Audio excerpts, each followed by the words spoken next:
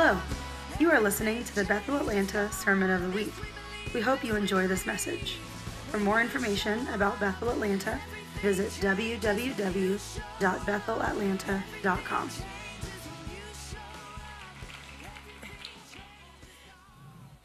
You guys, it's like we're home for Christmas. One big happy family. This is awesome. So good to be together. Well, you guys, Justin Stockman and I celebrated our 16th wedding anniversary yesterday. Wow. We can officially drive a car. So, better watch out, world. You know, I know you're not supposed to compare yourself to your spouse. But just to state some facts, I mean, just factually, he is just entirely better than me. I mean, top to bottom, you don't have to feel sorry for me because I fully benefit. I fully benefit. He outdoes me in honor, in love, in just the way he is constantly laying down his life that I would benefit. And definitely, he is by far the most influential person in my story, besides Jesus Christ, right?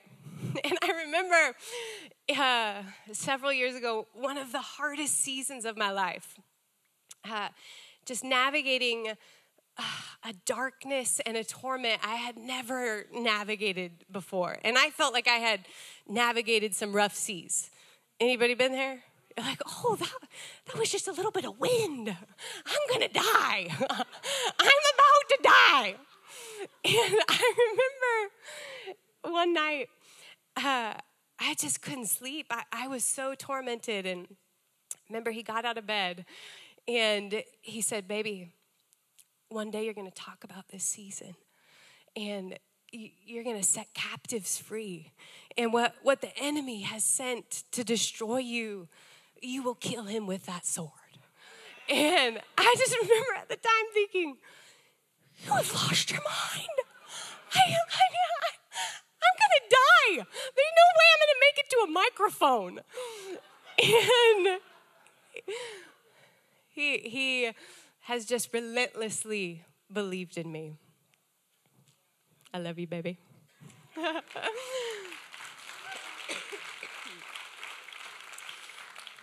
Guys, I always feel so honored to get to talk to you. I just look out and I see just a sea of champions. When I hear your stories, I see your passion. When we're worshiping together, I feel like, whoa, we are running with warriors, and nothing is impossible for a room filled with warriors. And every time I grab the microphone, I just hear the Holy Spirit whispering to me, give your best today. Preach without reservation. Preach like the most important person in the whole wide world is in the room, because he is, and I'll be there. And you know, when we stand up to do what we're anointed to do, he's called us to do it confidently, not hesitantly. And whatever the thing is that you feel like the Lord is putting his finger on in your life in this season, to do without reservation, I just feel like charging you that we're all better when you give your best. And no one gets better by you being less than who you're called to be. And when you step up to the table without reservation, like Jesus himself is in the room, our entire community gets an upgrade. And you know, if I could just articulate anything I've been feeling the Father saying to me personally in this season, which I feel like is a word for all of us, it would be, my people are exhausting themselves in the wrong war. And we're busy wrestling down doubt that is what he's promised really going to happen? Is it really, really, really going to happen? And it's distracting us from the real war of growing big enough into our identity that we can sustain the weight of what he will pour out and what he will fulfill. And he hasn't called us to arise and shine in reservation. He's called us to arise and shine in confidence.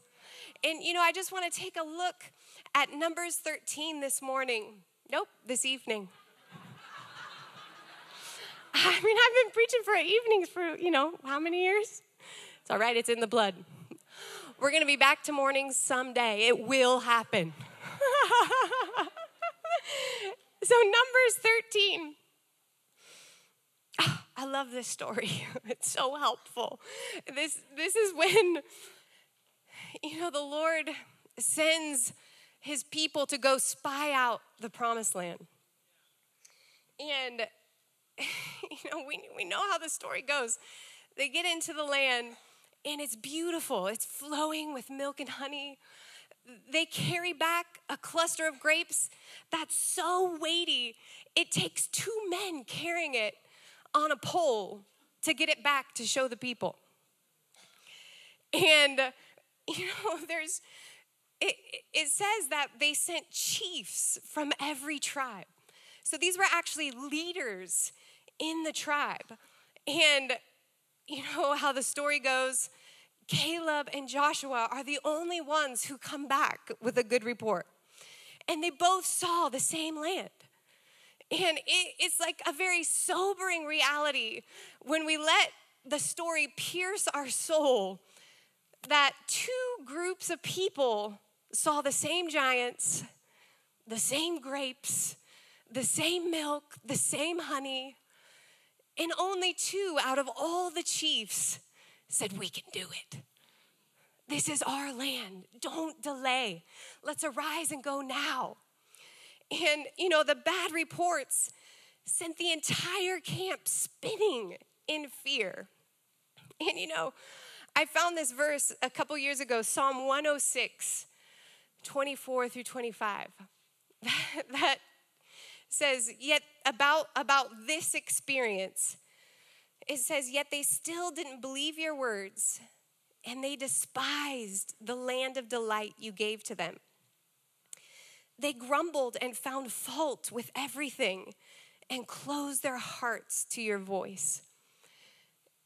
And, the most terrifying thing that could happen is not that we don't possess our land, but that we could be living in our land and despise it and grumble and complain.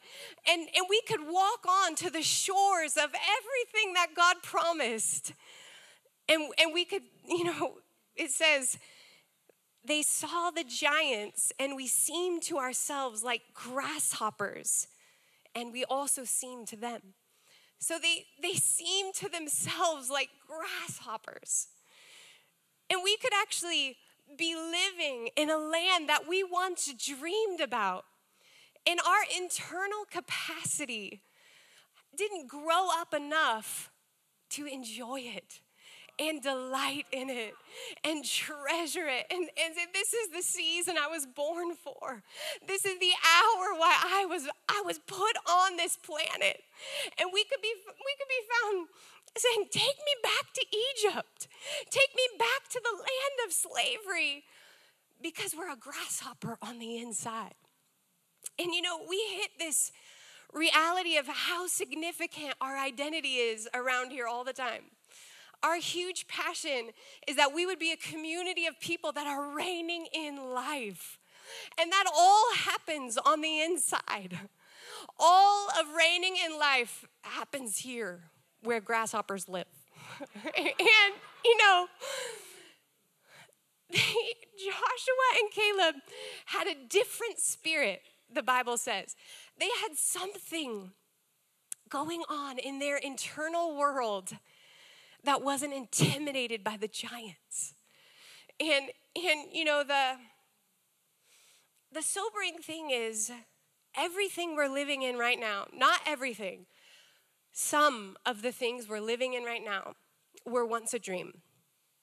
You can't look around your life and not at least pick out a couple things. I used to dream about this.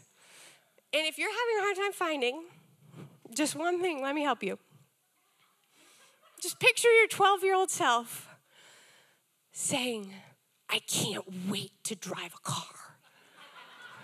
Okay? It's all you thought about. It's all you thought about. You would get in the back seat, you would buckle up, and you would tell your parents, I can't wait to drive a car. I'm just gonna get inside, I'm gonna turn the key, I'm gonna use the blinker and the windshield. I'm just gonna go where I wanna go, when I wanna do it. And then you try driving home from Atlanta on a Friday night,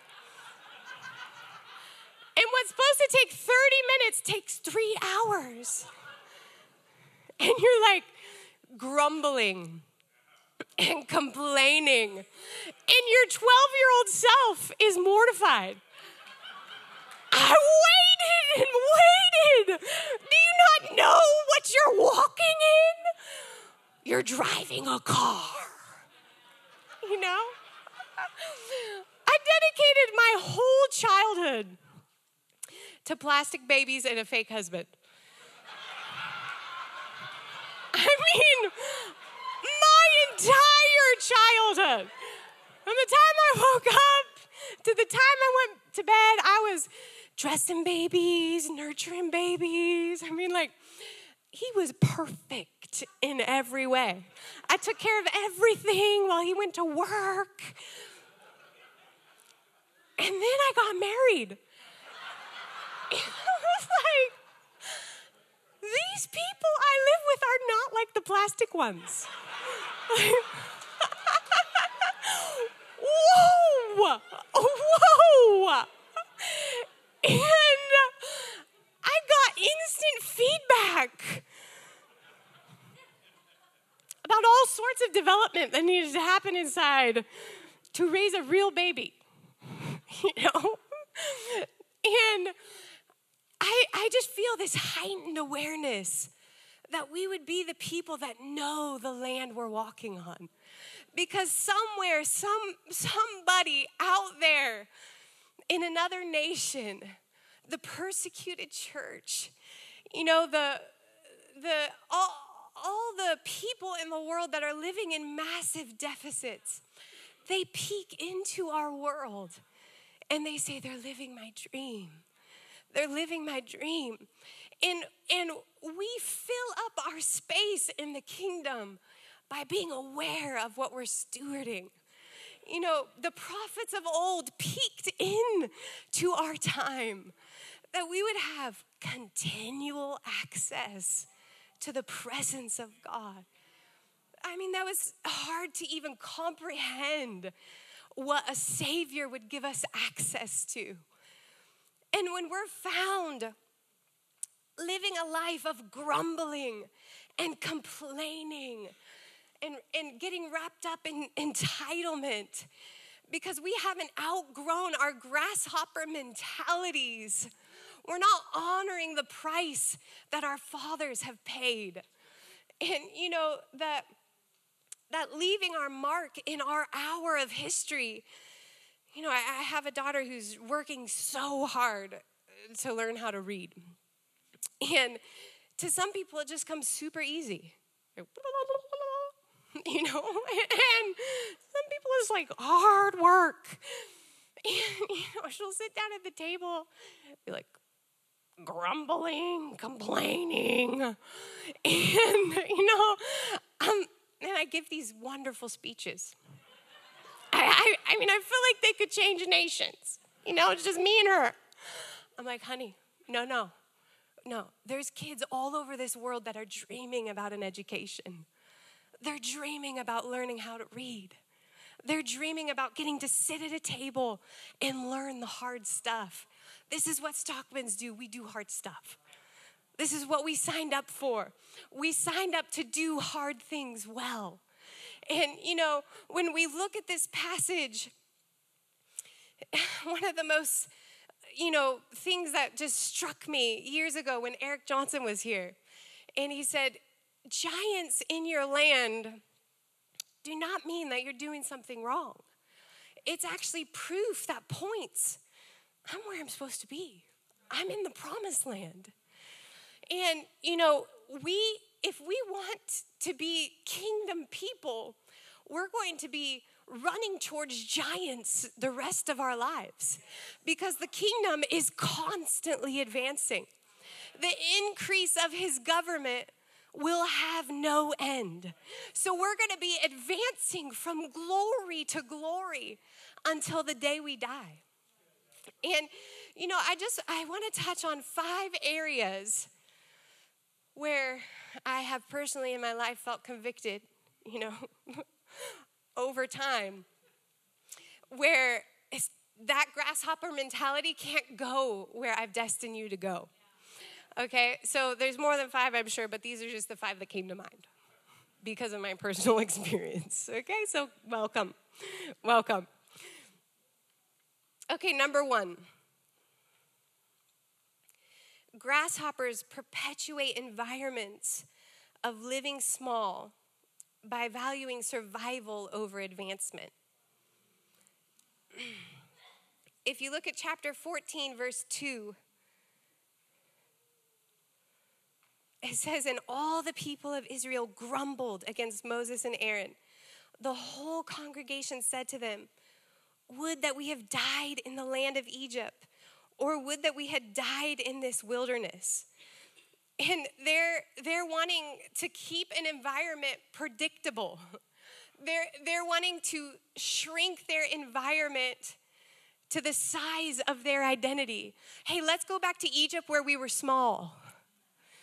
They were slaves in Egypt for years. They were literally treated like grasshoppers. They worked from sun up to sundown with 0 rights.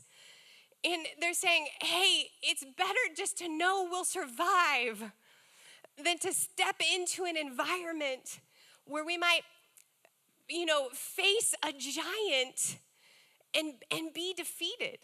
And grasshopper thinking is constantly thinking about, I just need to survive. I just need to stay alive. And it's the complete opposite of the nature of the kingdom. Because the nature of the kingdom is constantly advancing. It's constantly thinking about increase and forward movement. I read this quote by Bob Goff, and he said, a movement is just a bunch of people moving. So if you want to be a part of a movement, just do something. And all that matters is that we're moving forward. We're moving forward. And to see how big you actually are, you have to get into an environment. You have to get into a match where you feel smaller than the giant staring you down. You have to look that thing in the eyes and say, I might die. I really feel like I might die. I really feel like this anxiety might take me out. I really feel like this fear is so much bigger than who I am. And stare that thing down. And you know what? Sometimes we lose. I've lost so many times in my life. And a righteous man keeps getting up. Not just when you sin, but when you lose a battle you know you were called to win. And in the kingdom, we lose battles, but we win the war. And keeping the emphasis on what we're destined for is what causes a righteous man to keep getting up. To keep getting if it takes my dying breath, I will defeat you. If on my dying bed, I am still staring you in the face and saying you will not win, then it will be worth it. I would rather be staring that thing down on my deathbed than letting life pass me by in a corner like a grasshopper. So number 2. Okay, you guys ready? I didn't realize this was a call for warriors today, but that's what was happening. So here we are. Warriors. Okay, so many prophetic things we could dive into. That's awesome. Grasshoppers are grieving with a spirit of unbelief. Warriors are grieving because of the unbelief. And, at the very beginning of chapter 14, the whole congregation raised a loud cry, and the people wept all night. Like they were grieving over something that hadn't happened. They were weeping all night because they were afraid the giants were going to destroy them. And it was all a figment of their imagination.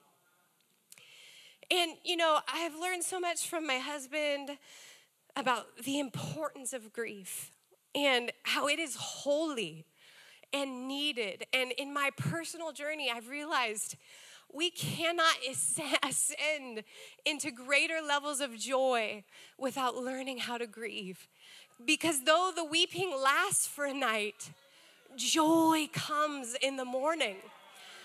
But listen, warriors are grieving over the right thing. And, a spirit of unbelief pulls out its shoulder when you're afraid. And it lures us. Come over here. Let me comfort you. Why don't you just let your imagination go? Why don't you just daydream about the possibilities of what could happen and get your emotions all entangled with what could happen? And the goal of unbelief is to suffocate us to death. It is to leave us completely powerless, resting on the shoulder of a demonic influence. But true holy grief is what Moses and Aaron and Joshua and Caleb did. They fell flat on their face, they ripped their clothes, and they began grieving over the unbelief in their camp. And they said, God, not on our watch, not on our watch. And they knew how to put grief in its proper place. And I see a generation of warriors arising that know how to grieve in the right way and know where to put unbelief. Because, for the longest time, I received unbelief as a spirit of wisdom. This is just good feedback. No. That's a devil that's lying to you and wants to wipe out the lineage of Jesus for the rest of time. Holy grief has hope at its banks at all time. Good is coming our way. And I can be comforted in a place of loss while hanging on to the presence of Jesus. I know the end of the story. I know the end of the story. Number 3, grasshoppers make their God small and magnify the giants. We all have a magnifying glass right in our hand. And the sobering part of this story is that these two groups of people went into the same land and saw the same exact layout and came back with two radically different reports. And Joshua and Caleb were magnifying their God. Oh, we got this. We could take this land. And everyone else was magnifying the giants. And it is a real thing to have a big God and a tiny devil. And a grasshopper mentality is constantly seeing the things that are coming towards us, our circumstances, all the things that are standing on our promised land as huge, so much bigger than our God. And, Philippians said, whatever is true, whatever is right, whatever is noble, whatever is beautiful, set your mind on these things. And there's so much we can't control in this life. But what we choose to magnify in our mind will always be in our control. I will always get to decide, where am I going to put this magnifying glass? Because there will always be things that aren't happening and things that are happening. And we get to have the choice. Am I going to live powerful and magnify the greatness of my God?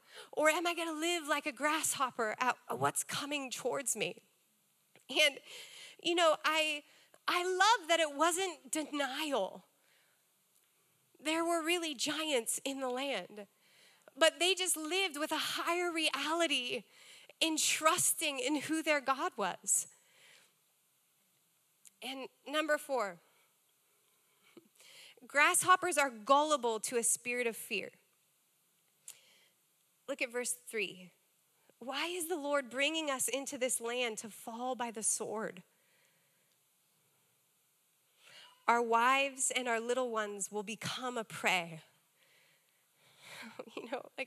They were just believing everything fear was throwing their way. Our wives and our children are going to be destroyed. They're going to be defeated. And fear was telling a storyline. And the grasshopper mentality was just grabbing a hold of everything fear had to say. And, sometimes it's easy to think happy people are naive. No, sometimes it's easy to think people who are reigning in life have never faced a giant like I have. And when you start to make up storylines defending why I'm living like a grasshopper, we know we're having a conversation that's not the spirit of an overcomer. And, fear is what's naive. Fear actually needs to be informed about the reality of who our God is. Because when you're looking at the God who just split the Red Sea so that all of his people could walk through, I'm like, that's impossible. That's impossible. And then the water crashed in on the Egyptians and annihilated them. The God who spoke words and all of this existed. When we start meditating on the God of the impossible, suddenly faith becomes our first and most natural response. Oh, this is nothing for our God. This is nothing for our God. And when fear starts to come and make accusations about your God, like Goliath came making accusations and taunting the living God. And little tiny David shows up with confidence and says, how dare you taunt the living God? It's one thing to taunt me, but to taunt the living God? You wouldn't even be here without him.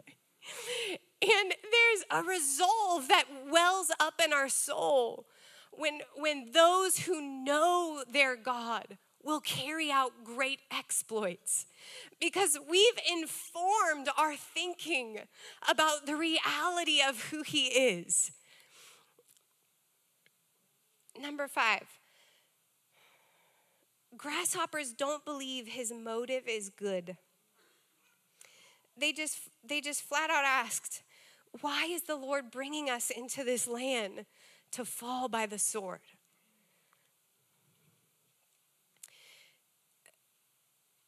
And, he was bringing them into the land to bless them. And they completely missed the motive of their God, the nature of their God. And, our theology about who we believe God to be is meant to be experienced. The kingdom is righteousness, peace, and joy in the Holy Spirit. Peace and joy both have to be experienced. Well, I'm happy on the inside, I just don't ever smile. You haven't experienced your theology yet, But your experience does not ever get to define your theology. And when we look around at our circumstance to define who our God is, we've moved away from being believing believers. Because I don't get to step up and decide who God is. His nature is unchanging. And, Jesus showed up on the scene as perfect theology.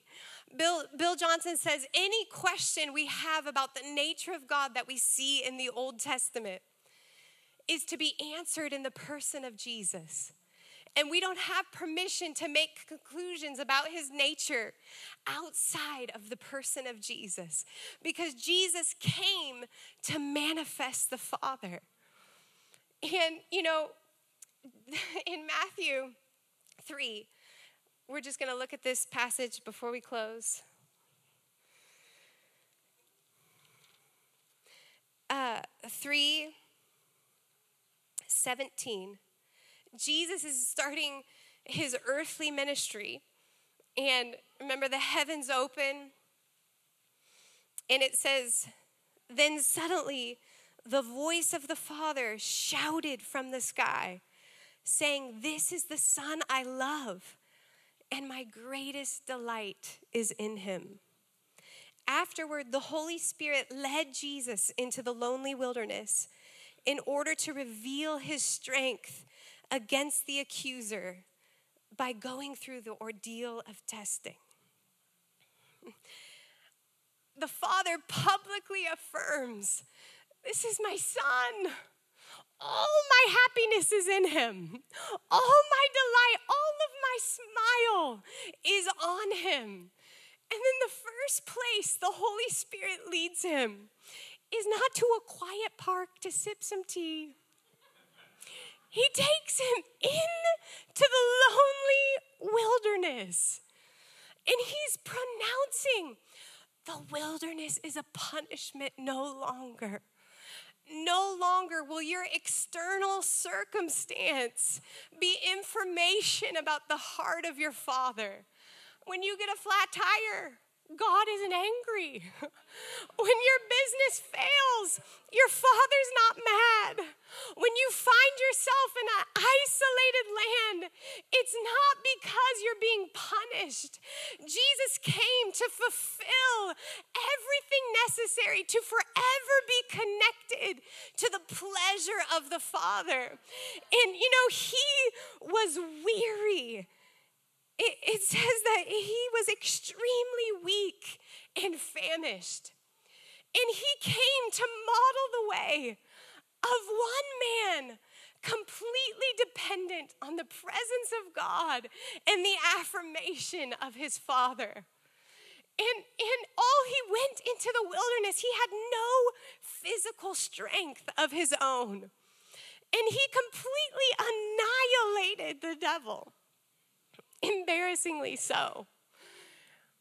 On the affirmation of his Father, I'm proud of you. You're mine. You belong to me. And when you have zero strength to offer, I'm your God. I am your God.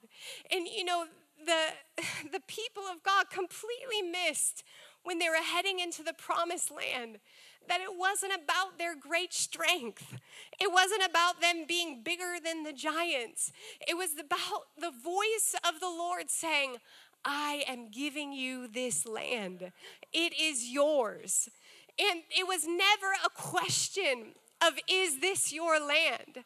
And they got all twisted up in the wrong conversation because their identity wasn't settled about who their God was.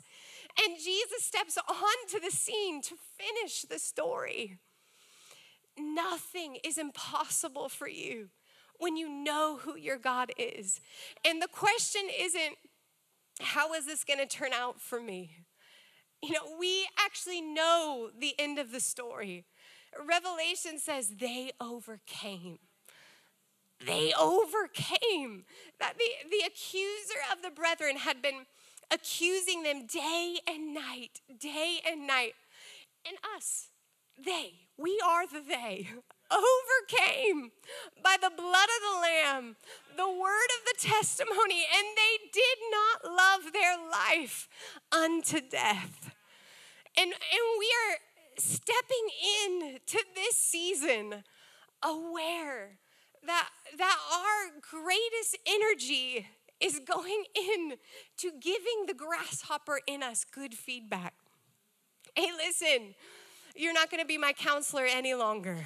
Hey, listen, the same spirit that raised Jesus from the dead is living and breathing inside of me. And I know the end of the story. So we can't help but have the blood of a warrior pumping through our veins. I'm destined to overcome. I'm called to step up to the plate and live in the fullness of everything that Jesus purchased. And listen, it says that he went into the wilderness to reveal his strength. And when you step into a scenario that feels bigger than you, it feels impossible. Warriors say, my strength is being revealed. The God of the impossible is about to manifest his nature through me. And just like Esther said, if I perish, I perish. But I've been called for such a time as this, and I can't help but advance the agenda of heaven. I can't help but advance the nature of our God. And I just see invitations being sent out all across this room, that you are being summoned into the right war, that the wrestle is no longer over. How is this going to end? Is this going to work out? What's going to happen? No, I'm going to be in the right war that says I refuse to doubt the nature of my God. If he said it's my land, it's my land. If he said we're going to overcome, we're going to overcome. And everything inside of us is growing into sons and daughters that actually carry the love of the Father. That I am moved forward into courage because he loves us. Ephesians 1 says, with the same love that he has for his son Jesus. So we actually have to step into the story and hear the Father saying, this is my daughter, whom is all my delight. This is my son. And meditate on anything that you would question about the love of the Father for Jesus. You don't have permission to question about the love of the Father for yourself. The Bible says it's the same love. So let's just all stand up.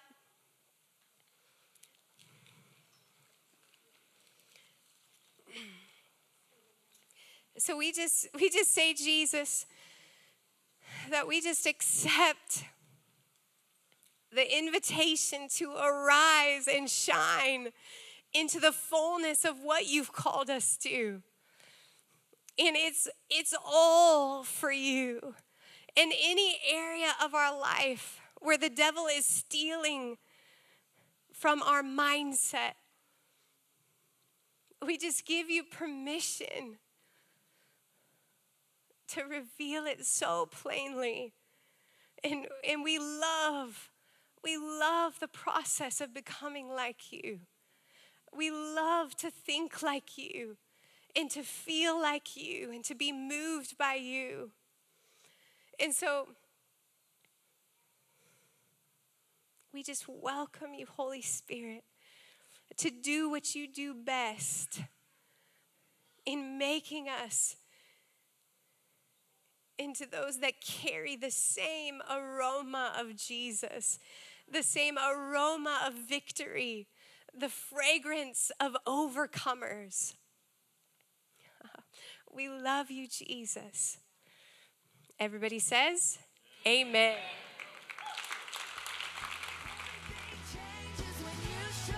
Thank you for listening to the Sermon of the Week. To stay connected with Bethel Atlanta, visit www.bethelatlanta.com.